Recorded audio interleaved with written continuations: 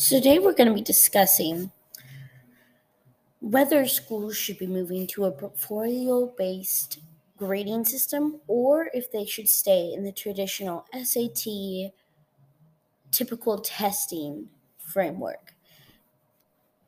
And while there are pros and cons to each side of this debate, I truly think that for the area that I'm in, moving to a portfolio-based grading system would be the best. Now, for context, I live in rural Arizona. Most of the students are going to be becoming average day workers, with some reaching medical positions and some reaching to lawyer status. Now, portfolio-based learning has not been used in my area as far as I am aware. I do think that it is important that we begin to use it because it's allowing the students to take ownership over what they consider to be evidence of their learning. Educationweek.org says to have the students be taught to select the work they're proud of and express why they have selected it. So it's so much more active than just them sitting and taking an hour-long test in a subject to pass the unit. It's them reflecting on the work and effort they've put in. And if they don't find anything they're proud of, then that tells them that next time they need to put effort in to find their new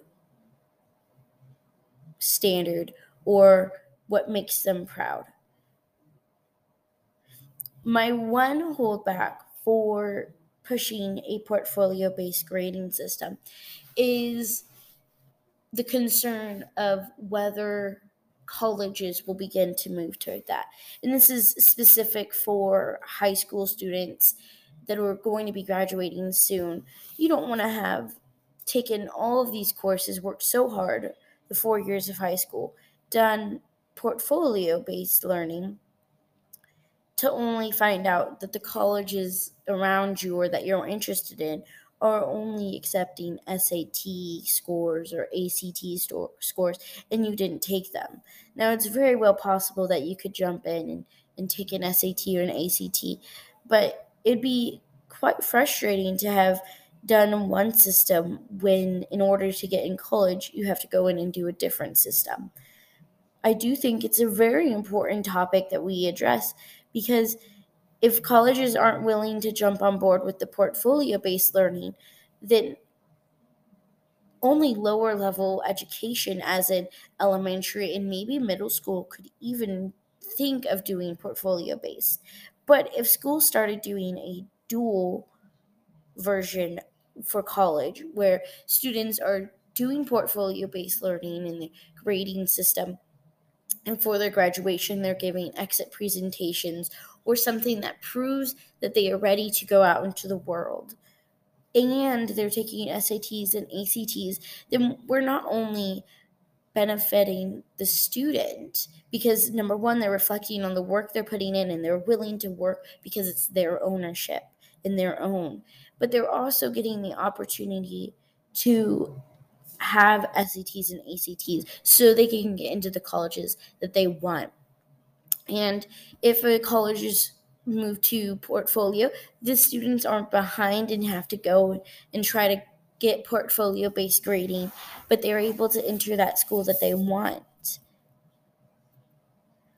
I do think it's very important that the whole school as itself joins in on it. It should not just be one classroom. It should not be one class. It needs to be a school-wide initiative. The reason being, if a student goes from third grade to fourth grade, and in third grade they did portfolios instead of tests, and then in fourth grade where they're doing tests, they're going to be shocked again, and they're going to have to relearn how to take tests. I think it's important that schools are consistent with their grading standard. If a school moves to portfolio based, they need to be able to tell parents and families why they're moving to that. Or if they're staying to test standard and SAT standard, then they need to be prepared to tell parents why they're staying with that. I do think that it's incredibly important that teachers are well trained in rubrics and how they can use rubrics.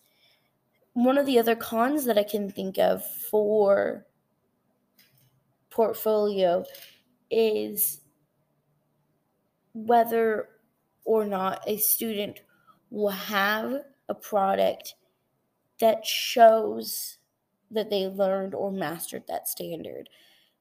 The biggest struggle I have in my junior high classroom is students turning in work that, number one, they never even did, or two, that they would even be proud enough to say, you know what, I did learn this. And that would be the biggest struggle, I think, for many teachers, would be to have students sitting there with nothing in their portfolio for a standard, or to have a bunch of stuff they turned in for the standard, but to simply not have anything worth putting in their portfolio to show. Thanks for listening.